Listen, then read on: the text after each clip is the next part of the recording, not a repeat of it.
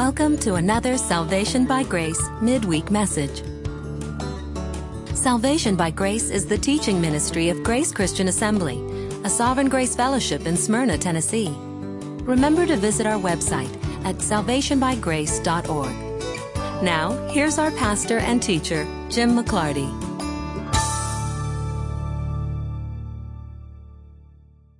When we were introducing the book of Job, and you, by the way, can turn to Job chapter 40, but when we were introducing the book of Job, I said that I had for a very long time believed that the book of Job was really about why men suffer, why people suffer. And especially when I was going through my own times of suffering, I took comfort in the book of Job because I believed that it gave some answer to why people go through the suffering that they go through. But the longer that I lived with the book of Job, the more I have come to understand and conclude that the book of Job is about why people worship God. And tonight, that's really what we're going to dig into. This is kind of the conclusion of the book of Job. And we're going to see why people worship God. And it's real simple. It's real easy. We worship God because He's sovereign. We're not. It's really just that easy. He's so much higher than us. And He's about to confront Job with that very fact, that he encases himself in splendor, and Job is sitting on an ash heap and would love to be out of his own pain, his own misery, his own disease, his own cutting himself with potsherds. He would love to do that. And so God says to him, do what I do, array yourself in splendor. And because Job can't do that, it shows the distance between God and Job. And God is the one who points out that distance. To start with, we have to conclude that God is sovereign. Very frequently, people will put that in the vernacular of, I believe God is sovereign, but your belief doesn't enter into it. Your belief doesn't matter. Reality is reality, whether you believe it or not. For instance, my car is parked in the driveway here at GCA. That's a fact. When you guys were walking in tonight, did you see my car over there? Yes. Okay, well, whether you saw my car or not, that is where it is. Now, if you had walked toward the front door and not seen the car, and I said, my car is parked in the driveway here at GCA, you could say, I don't believe it is. Except that it doesn't matter what you believe where facts are concerned. Because facts don't bend according to what you believe. There are a lot of people who say, I don't believe in hell. But that doesn't change the fact that hell exists. People say, oh, I don't believe in God. So, God exists. All of nature, all of creation, everything that exists screams loudly that a creator exists. And whether you believe it or not doesn't even enter the conversation. And so as God is confronting Job here, He's confronting him on the basis of, you and I are not equals here. And I am absolutely sovereign. I have already described that I made everything. I've created everything. I sustain everything. I think it's very, very interesting that when God looks at His creation, we as human beings think that God pays particular attention to us because, after all, we're humans. But God, in giving a demonstration of His control over all of creation, goes through a whole list of animals. Doesn't even bring up humans. Because God, when He looks on His creation, sees every slug, every bug, every giraffe, it's not just about humans. We, in our ego, think it's all about us. But God sees the entirety of his creation, from the most distant star and galaxy down to the creatures of planet Earth. They're all part and parcel of what he has made, and he made them for his purposes, and he made them good. And he's satisfied with what he's doing in his whole creation. And then you show up, and you think you're going to question him? Since he is absolutely sovereign, it then just follows that whoever you are, wherever you are, whatever you're going through, has to fall under his jurisdiction. It just has to. And since that's the case, you don't get to complain. Because if you complain about your life, your situation, what you're going through, whatever that complaint is, when you complain to God, you are essentially saying, you and I are equals. And I can complain to you because I'm on an equal plane here with you. And I can put my complaint forward to you, and you are obligated to answer my complaint. And God's approach here to Job is just simply to demonstrate to Job that he, God, is completely and utterly sovereign and in charge, and that Job can't do anything. So that means we're not equals. Even Isaiah says, God speaking, says, as high as the heavens are above the earth, that's how much higher my thoughts are than your thoughts, and that's how much higher my ways are than your ways. In fact, God makes the clear differentiation and says, my thoughts are not your thoughts. My ways are not your ways. He says in another place, if I were hungry, I wouldn't tell you. The implication being, you can't do anything to help God. You can't do anything to satisfy God. What have you ever given to God that God then owes you and will pay you back because you somehow improved him? That's going to come up in the book of Romans. So throughout the Bible, Old and New Testament, from the oldest writing to the newest writing of the Bible, we see this very consistent testimony that God is absolutely in control, absolutely sovereign, and importantly, he knows that. He knows that that's the situation. He gets it. He knows that he has encased himself in splendor. He knows that he has the highest dignity. He knows that he is the very embodiment of holiness. He knows that. And he knows you. And he knows that you're sinful and that you're depraved and that you're weak and that you're dying and that you're utterly, utterly dependent on him. So if something in your life is going in a way that you don't think it ought to, and you start complaining to God, you are essentially then putting God on trial. And no longer are you saying we are equals, you're saying I'm superior. I'm the one who knows what should be done in your creation. And you, the creator, ought to be listening to me and my opinion of how you get your work done. God doesn't stand for that. God makes it very, very clear that Job's opinion doesn't count. So much so that, as I said last week, God doesn't respond to any of the arguments between Job and his three friends. God just kind of leaves those arguments where they are. We're going to see one sentence from God tonight where it's clear that God knows what the argument was. God is aware what the argument was, but he doesn't address it. His response is, who are you? And who am I? And you're nothing like me. So then how in the world are you going to hold me guilty to justify yourself?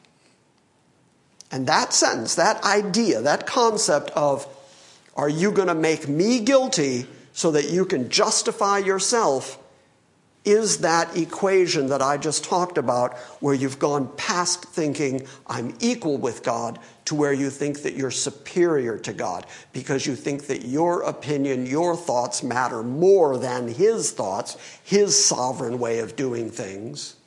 So you've put yourself above God, and God sees it as You're accusing me so that you can justify you.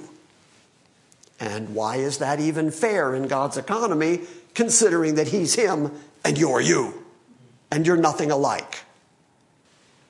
It's amazing that when we start shouting at God, raising our fist at God, up on our hind legs, telling God how we think things ought to get done, it's amazing that he doesn't flick us off the way dogs flick off a flea. I mean, he ought to just, bam, we ought to just be, that's it, you're done, hell forever. I don't need you. I don't need this aggravation. I don't need to hear from you.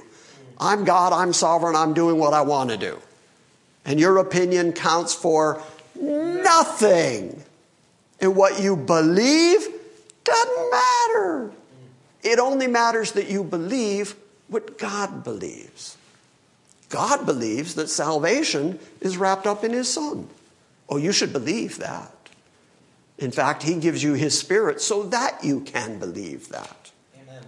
But if you believe that your opinion is superior to the opinion of God, he doesn't care. You mean nothing in that argument. You mean nothing in that discussion. Your opinion is less than insignificant, so much so that, as I said, after all that talk between Job and his three friends, and all that theologizing, and all that philosophizing, and all that figuring out, and God is like this, and God is like that, God shows up and doesn't address any of it. Because those opinions don't matter. What matters is God says, I'm God. You're not. Therefore, shut up. You get it? You get the argument? Mm-hmm. And when God has that level of absolute sovereignty, absolute power, absolute control over his whole universe, you have no leave or warrant or invitation to say to him, I don't like how you do things. When Nebuchadnezzar lost his mind and then was restored to his right mind, he came to the conclusion that all the inhabitants of the earth were reputed as nothing, and that God does his own will among the armies of heaven and the inhabitants of the earth, and then says, and no one can stop his hand, and no one can say, what are you doing? So nobody gets to question what God's doing. You just don't get to. You never reach the point where you know so much that you're able to correct God in the way that he does things. And that means if you're doing well, thank him. That's just grace and kindness upon grace and kindness. If you're struggling, if you're suffering, if you're going through difficulty, that is God's absolute sovereignty. Paul says there is no temptation taken you, but such as is common to man. But God is faithful, who will with the temptation provide a way of escape so that you may be able to endure it. I think it's very, very interesting that Paul's theology is not, if you just have more faith, you can escape it. Instead, Paul's theology is God in his grace will give you the patience to endure what he's taking you through. And it's never God's purpose to take you through stuff to break you. It's never his purpose to destroy you by what he's taking you through. It's his purpose to build you up, to build up your faith, to build up your dependence and confidence in him. God knows what he's doing. And if he cares about you so eternally that he killed his son for you, don't you think that the things that he's going to bring into your life are going to work for your ultimate good? Yes. Isn't that the whole point of all things work together for good to those who love God, who are the called according to his purpose? His purpose is to ultimately deliver you to the eternity that he has foreordained for you. And you don't understand the methods that he uses to accomplish that. So I said all that to say, our job is to bow to that sovereign God. Recognize that he has our best interest at heart. Not argue with him, and recognize that we're not like him. And that we have no grounds on which we can demand of him that he answer us. You got that? Yes. Okay, that was all introduction, and it's already 7:30. Chapter 40, verse 1. The Lord said to Job, will the fault finder, he's speaking to Job, and he's saying, you're looking for fault with me. You're finding fault with me. So you are the fault finder. Will the fault finder contend, argue? That's a word that means to box, to wrestle, to contend, to argue. Will you, the fault finder, contend with the Almighty? Everything about that sentence is ironic, because you can't wrestle with somebody who has all the power when you have no power. If he is almighty, you have no might. So then on what basis do you think you're going to contend or wrestle or box or argue with the one who has all the power? That's just dumb thinking. Look, if I wanted to go 6 rounds with Tom over here, I'm pretty confident that Tom would just beat the living way out of me. Okay? Because Tom is much more athletic, and he's got more oomph behind his punch than I do. And he can hit you with a guitar. And he can hit me with a guitar in an El Kabong kind of fashion. So, a smart man going in will know, if I pick a fight with Tom, Tom is going to beat the crud out of me. So the best option is, don't fight Tom. You get it? God is saying, I have all the might. That means you have no might. And on what basis are you going to contend with me then? It also sounds slightly sarcastic of them. God does get rather sarcastic sometimes. So will the fault finder contend with the Almighty? Let him who reproves, that means let him who is telling me how I should do things. He is reproving me. He's correcting me. He's giving me his opinion about how I ought to do things. So let the one who is contending, the one who reproves God, let him answer it. In other words, God's saying, come on, tell me, on what basis should I respond to you? Verse 3. Then Job answered the Lord and said, behold, I am insignificant. I am nothing. What can I reply to thee? I lay my hand on my mouth. Once I have spoken, I'll answer no more. Even twice I will add no more. Okay, so now he realizes that he's been very presumptive in the things that he has said. And that apparently God heard them and thinks that they're so insignificant that God is not going to give him an answer outside of defending that he himself is God and that Job is just the fault finder. He's just the creature, and yet he thinks he's going to contend with the Almighty. So God is setting up the relative sides here. I'm the Almighty, you're the one who's in dust and ashes on an ash heap with sores running out. On what basis are you going to argue with me? And he's just told Job, I'm in charge of everything. I made everything. I hung the planets. What did I hang them on, Job? Oh, you don't know? Gee, tough. Well, I'm the one that makes all the animals. I'm the one that feeds baby lions. I'm the one that takes care of everything. What have you done, Job? Where exactly are your bragging rights? So Job has heard all of that. And when God says, how do you contend with me? Job said, I can't. I shut my mouth. I'm done. Now, as I said last week, you would think that at that point, God would let up on Job and say, okay, you've learned your lesson. You've suffered for a while now. You've lost all your children. You've lost your wealth. You've gone through tremendous agony and pain, and then you've had your 3 friends making you feel even more guilty and telling you that you must have done something. Okay, you've been through enough. I'm going to let you up now. God doesn't do that. God brings the argument down to, who am I? And who are you? Here's the way the argument goes. Verse 6, then the Lord answered Job out of the storm.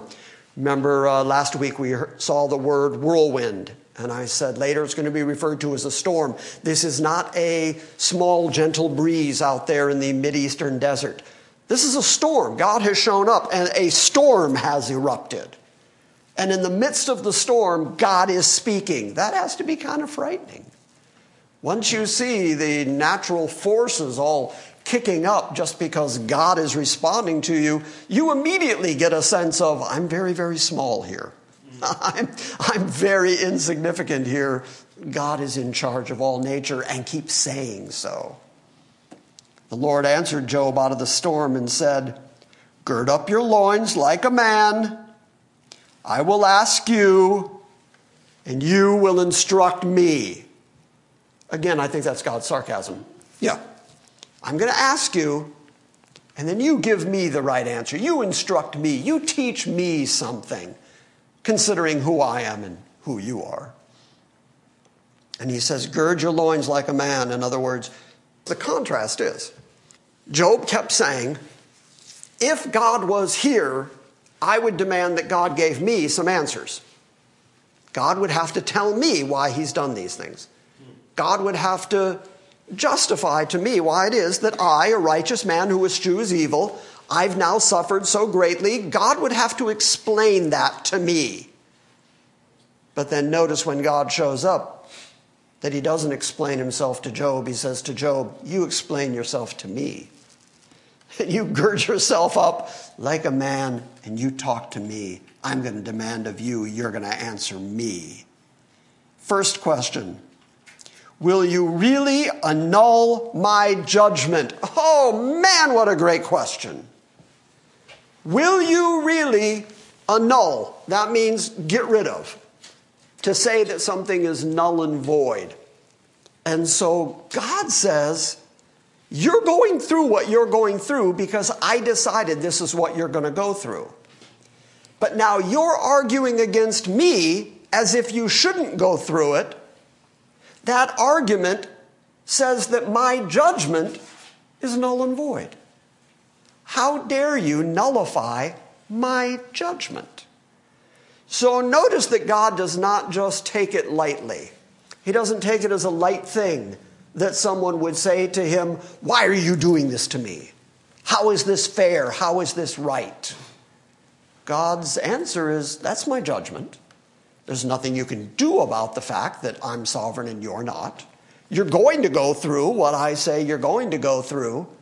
And if you answer back to it, if you don't like it, if you argue against it, and if you judge me for having done it to you, you're wanting to just nullify my decision for you, my judgment for you.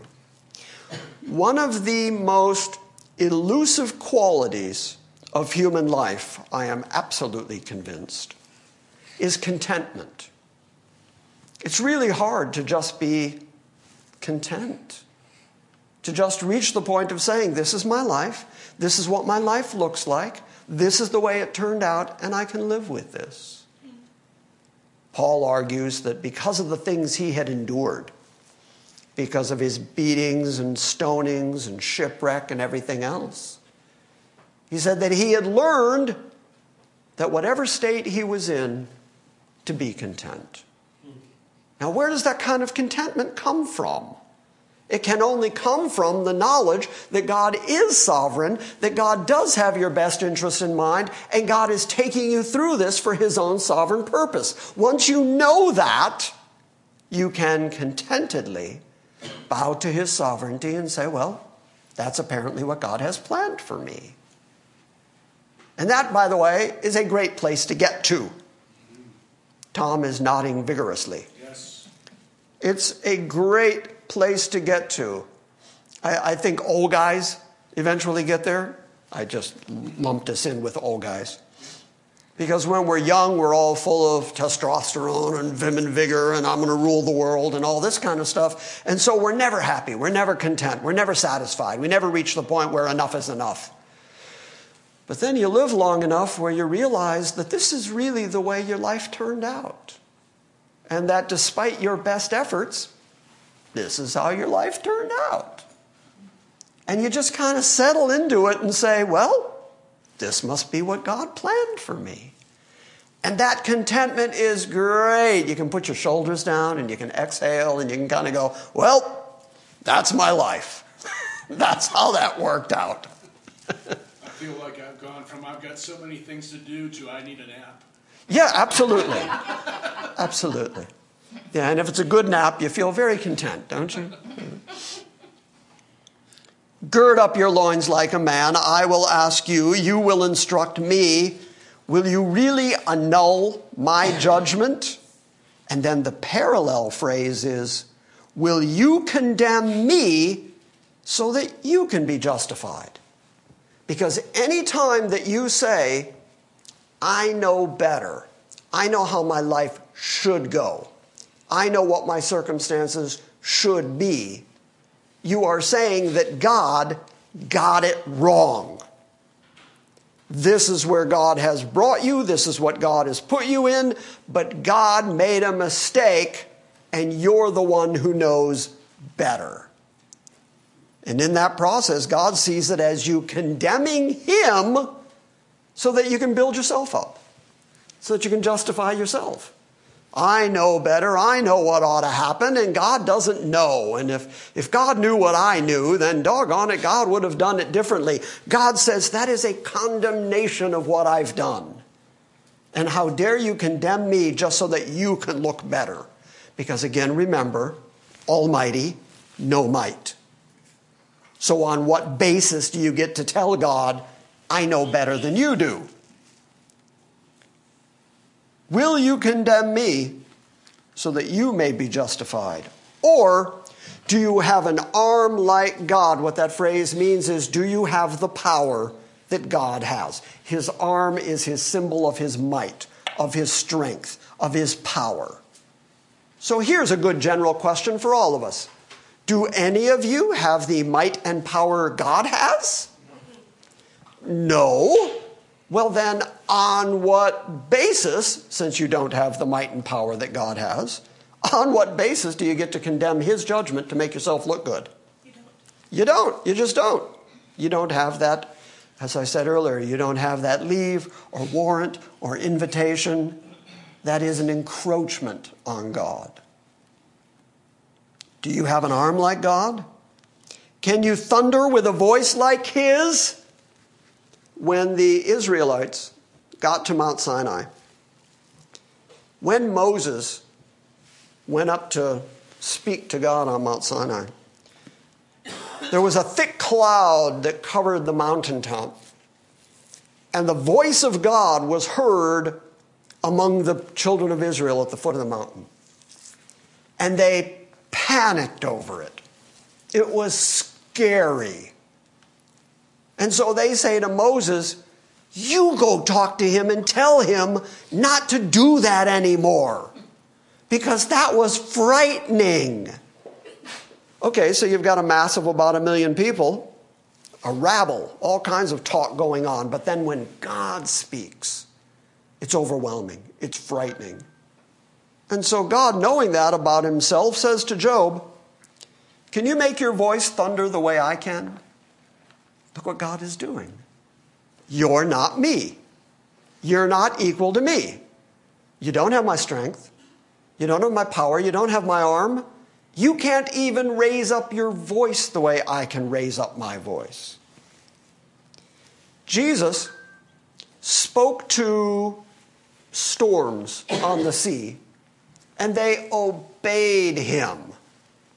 He said, be still. And the storm quit. The waves quit, the wind quit, because all of what we call nature obeys Him. Luann, can you do that?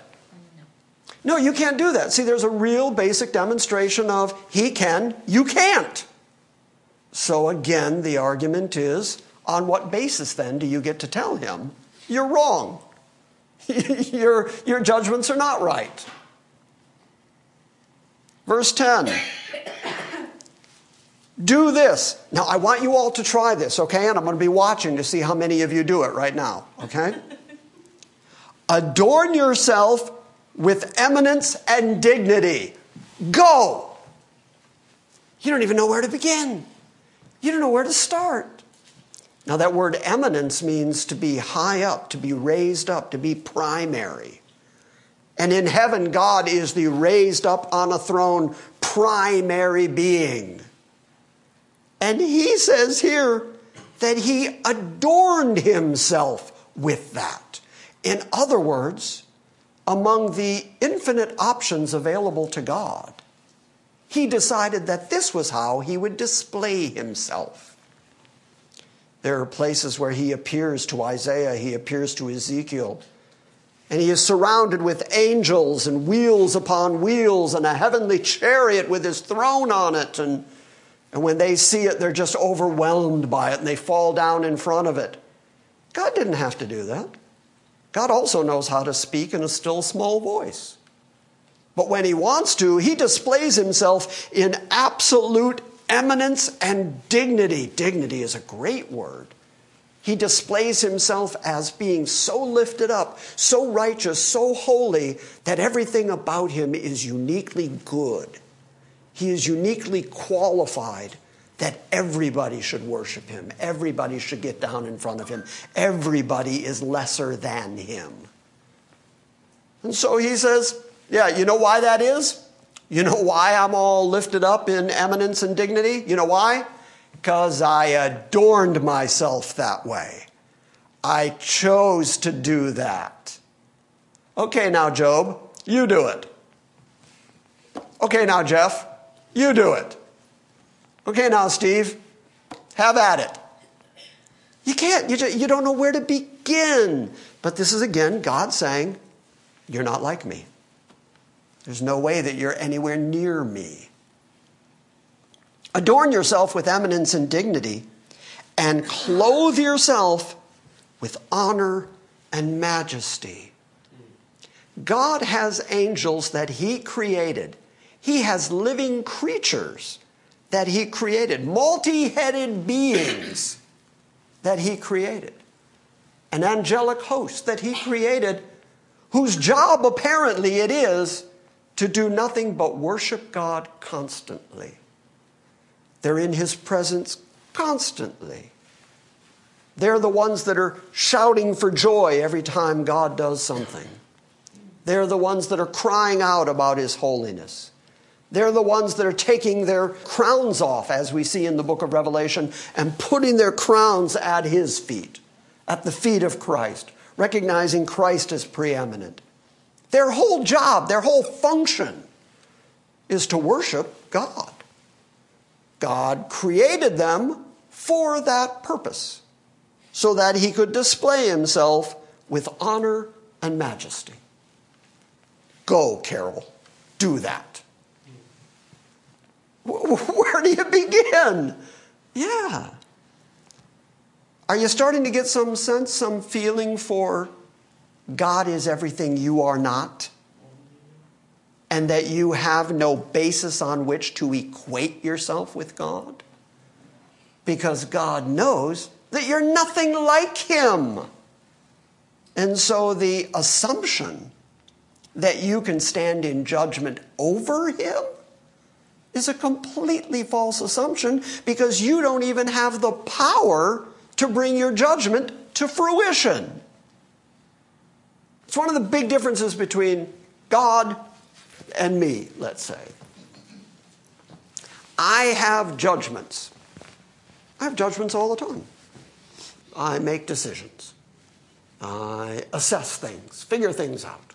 All the time. I do it all the time.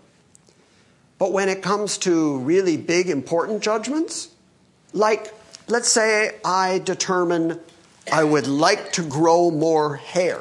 And this is something that I figure on a fairly constant basis. I would also like to be taller, 6'2", a shock of blonde hair, and healthy. Oh, I'd like to be just so healthy and able to run a 4-minute mile. And I mean, I would love to do that. Okay, so what's wrong with those judgments of mine?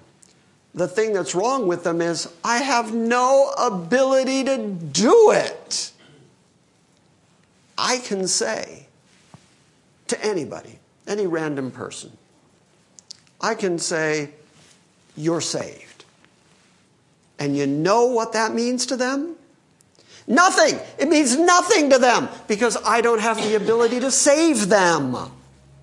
Now, if Christ says you're saved, well, then you're utterly, completely saved. Why? Because he has the power to make his judgments actually come to fruition. If Christ decides that I'm going to be 6'2" and blonde, then I'm going to be 6'2" and blonde. But if I decide it, I have no power. That's the problem I have. I can create this stuff. I can think this stuff up. I would love to eat nothing but cake and cookies and never gain any weight. That would be ideal for me. But I don't have the power to do it. And God has the absolute authority and the absolute power to bring his judgments to fruition. And that means I'm not like him. Are you getting the point yet? And if we're that much not like him, there was a good sentence. But if we're that much not like him, then again, on what basis do we get to hold him to account? On what basis do we get to say, I don't like the way you do things? God's argument is all, who am I? Who are you? Adorn yourself with eminence and dignity. Clothe yourself with honor and majesty. Pour out the overflowings of your anger. You know what happens when God lets loose of his wrath? People die. Hail comes down from the sky and bursts into flame. Sodom and Gomorrah are destroyed with hailstones. When God decides to pour out his wrath, things happen. Can you do that? You might be angry at somebody, but all you can do is walk around fuming. All you can do is walk around going, I am so mad at them. But do you have any ability to really pour out not just your anger, but the overflowing of your wrath? And by the way, if you did pour out the overflowing of your wrath, whatever limited ability you have to do that, if you did it, you'd be wrong. But when God does it, he's right. He's holy. He's just. Whatever he does, by virtue of the fact that he is a good and just God, is then good and just. Was he right for destroying Sodom and Gomorrah? Yes. We'd have to say, well, that's what he did. So it's right. Was he right in saying that he was going to take the children of Israel into Egypt and put them in bondage for 400 years because the transgression of the Amorites had not yet come to the full? And then 400 years later, bring those Israelites as a great army back to the land that was promised to Abraham, and then say, wipe those people out. Animals, children, everything, wipe them out completely. Was he right in doing that? There's no way, after our human logic, our human sense of right and wrong, our human ethics, there's no way to say, well, that's right. So if we did it, we'd be wrong. But when God does it, it's right because he's God and you're not. And God knows that, so he actually uses that as an argument against Job and says, pour out the overflowings of your anger and look on everyone who is proud and take him down. I'll pose it this way. Don't you love being around egocentric people? Don't you love being around people who are really braggadocious and full of themselves? Don't you really enjoy that? Yeah, do you ever confront them and try to bring them down a peg? Yeah, that doesn't work. You know why? They're too full of ego and pride and self-assurance, and there's nothing you can do about them. Okay, now you've got a whole planet full of egocentric, prideful, arrogant people, and God says, do something about that, will you? You can't. You can't do anything about it, except just like your anger, you can go home and fume about it.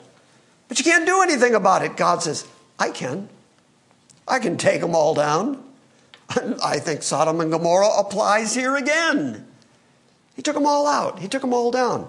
He can bring the ego of men under control.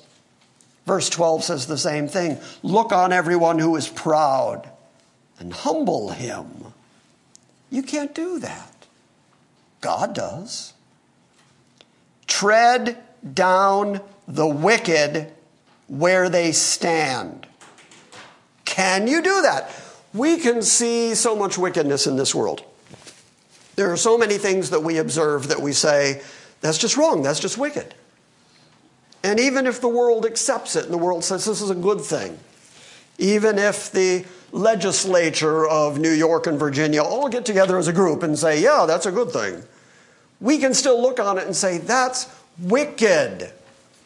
Everything about me is appalled by the notion that New York and Virginia have agreed with the idea that you can kill babies after they're born. I'm appalled by the idea that you could abort babies, but now, post-birth abortion, that's absolutely wicked. I am utterly appalled by it. What can I do about it? They voted it. They're doing it. It's going on. There's not a lot I can do about it except to use my voice to say, this is wrong, this is wicked. I can call people to change, I can call people to repent, but I can't make the wicked stop it. God says, I'm going to make the wicked stop it. That's why hell exists. Lake of fire, outer darkness. At some point, he is going to make a new heaven and a new earth, and a new Jerusalem wherein righteousness dwells, where even the pots and pans and the bridles on the horses are holiness to the Lord. He can do that. He can crush wickedness. We can't. Again, that's the difference between him and us. His almighty power, our lack of power. Tread down the wicked where they stand, hide them in the dust together. In other words, they came from the dust. Kill them all off and let them go back to the dust. You don't have that ability. Bind them in the hidden place. That's all that hell, lake of fire, outer darkness stuff. Bind them up and send them to their just deserts. You can't do it. God can. Okay, so now, I've been belaboring these points because I want you to understand what God is getting at with each of these points. Because there's a conclusion to these points. And that's verse 14, because here is God's point. Point by point, as I've gone through these, I have said, can you do it? And you have said, no, I can't do that. Point by point, I've been saying, is that God? Yes. Is that sovereignty? Yes. Is that almighty power? Yes. Can you do it? No. Why? Because you're not sovereign. You don't have the power. You don't have the ability. Okay, that's the distance between you and God, and we have all agreed to God's formulation of the distance between us. Now God asks this pointed question. If you can do any of those things, then I will confess to you. Then I will admit to you, Job, since you're telling me you don't like the way I do things, I will admit to you that you're right and I'm wrong as soon as you array yourself in splendor. As soon as you denounce the wicked and actually mete out judgment on them. As soon as you bring all the ego of the world under control. As soon as you do any of those, I will then admit to you that your own power, your own right hand can deliver you, can save you. Now, I don't think he's just talking about eternal salvation, redemption. I don't think he's just talking about that. What he's saying is, yes, Job, I understand that you are in pain. I understand that you've gone through loss. I understand that you are in desperate sickness at this point. And you want very badly to be the cause of your well-being. You want to be restored. You want to be saved. Once upon a time you sat in the gate and everybody used to do obeisance to you. Once upon a time you had a great reputation. Young men wouldn't speak around you and old men would listen to you when you spoke. Once upon a time you were a very dignified, high and mighty guy. And you want to be restored to that. And you can't do it. And if you can't do that, you can't do anything else that I do. So if you want to contend with me, if you want to argue with me, if you want to say that what I'm doing isn't right, then do one little part of what I do. Be like me in any one little way, and then I'll admit to you that you have the power to save you. And if you don't, if you can't, if you won't, you don't have the power to save you. Now, can we apply that in a New Testament context? Absolutely. I think that is the very essence of everything we believe about sovereignty and about grace. You can't save you under any circumstances because you don't have the power to save you. It doesn't matter how righteous or good you try to be. It doesn't matter how many rules you obey. You don't have the ability to impress God enough that God would say, well, okay, you have added enough goodness to yourself that I'm going to save you on that basis.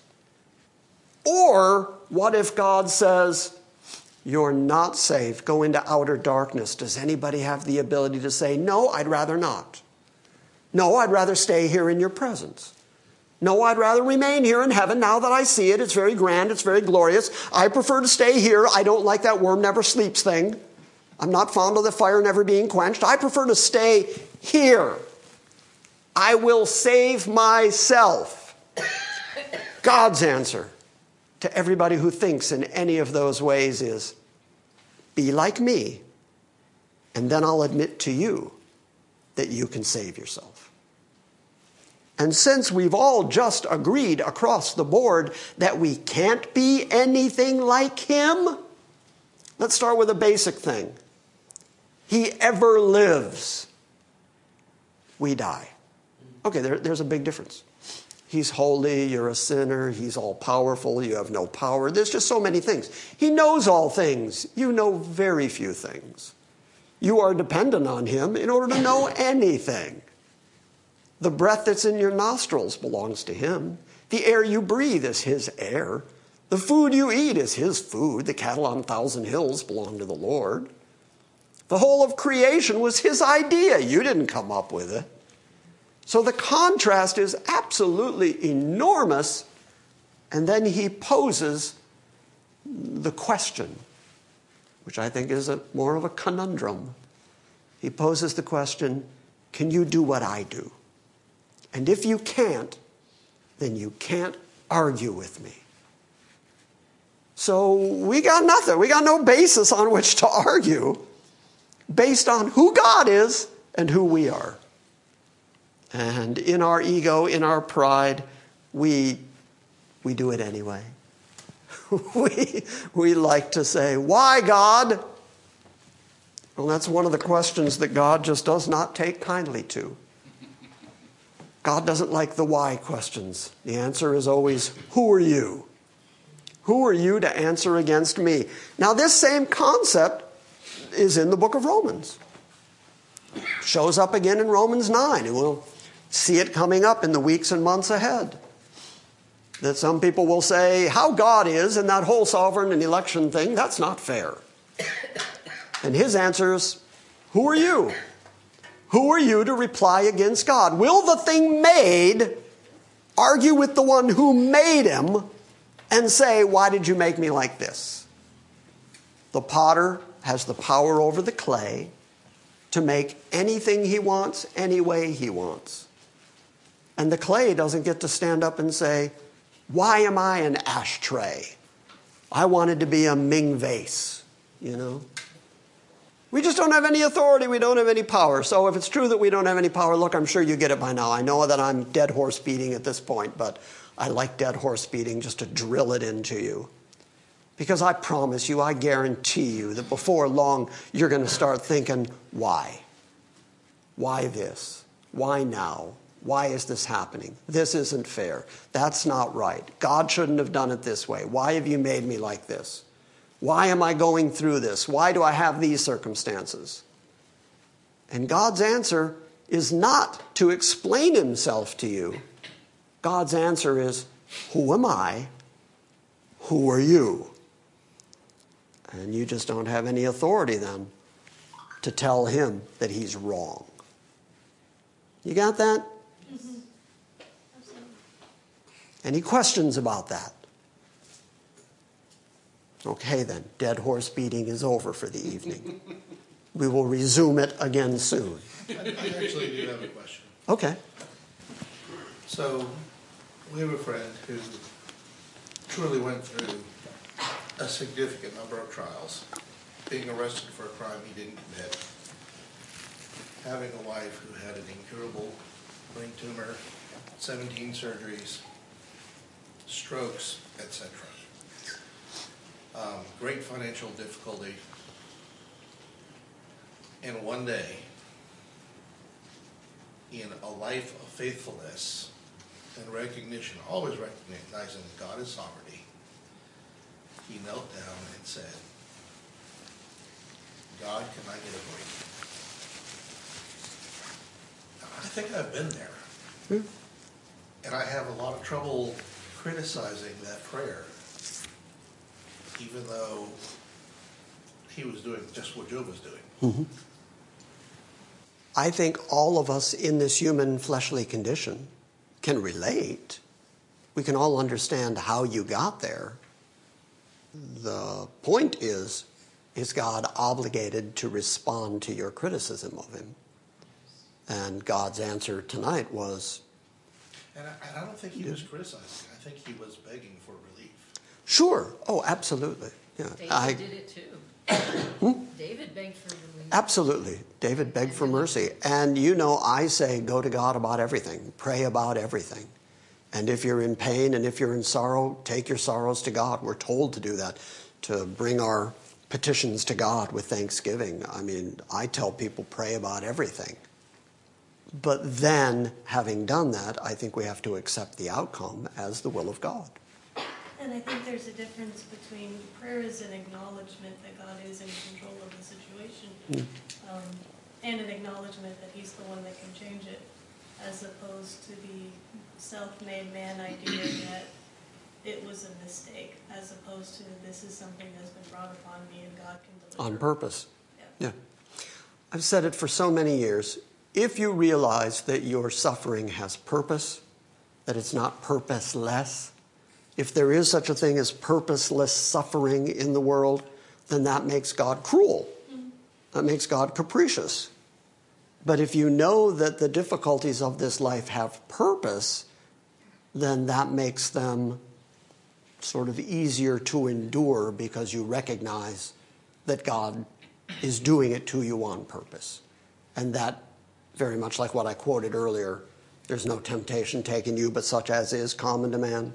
Recognizing as you're going through it that God knows and he's going to bring you through it. And by the way, at the end of the book of Job, which we'll get to next week, at the end of the book of Job, God restores Job. So God knows, and God's going to ultimately reward Job and give him many more years of life and sons and daughters again. And it's even going to say how beautiful the daughters are. So it's all going to come around again. But Job went through this on purpose, I believe. And it's recounted for us so that we understand the relationship between us and God. Anything else? All right, good. Say goodbye to the internet congregation. Bye. Thank you for listening to this week's Salvation by Grace message. We welcome your feedback and encourage you to visit our website at salvationbygrace.org. And we invite you to join us next time when we gather around the Word and study the sovereign grace of God.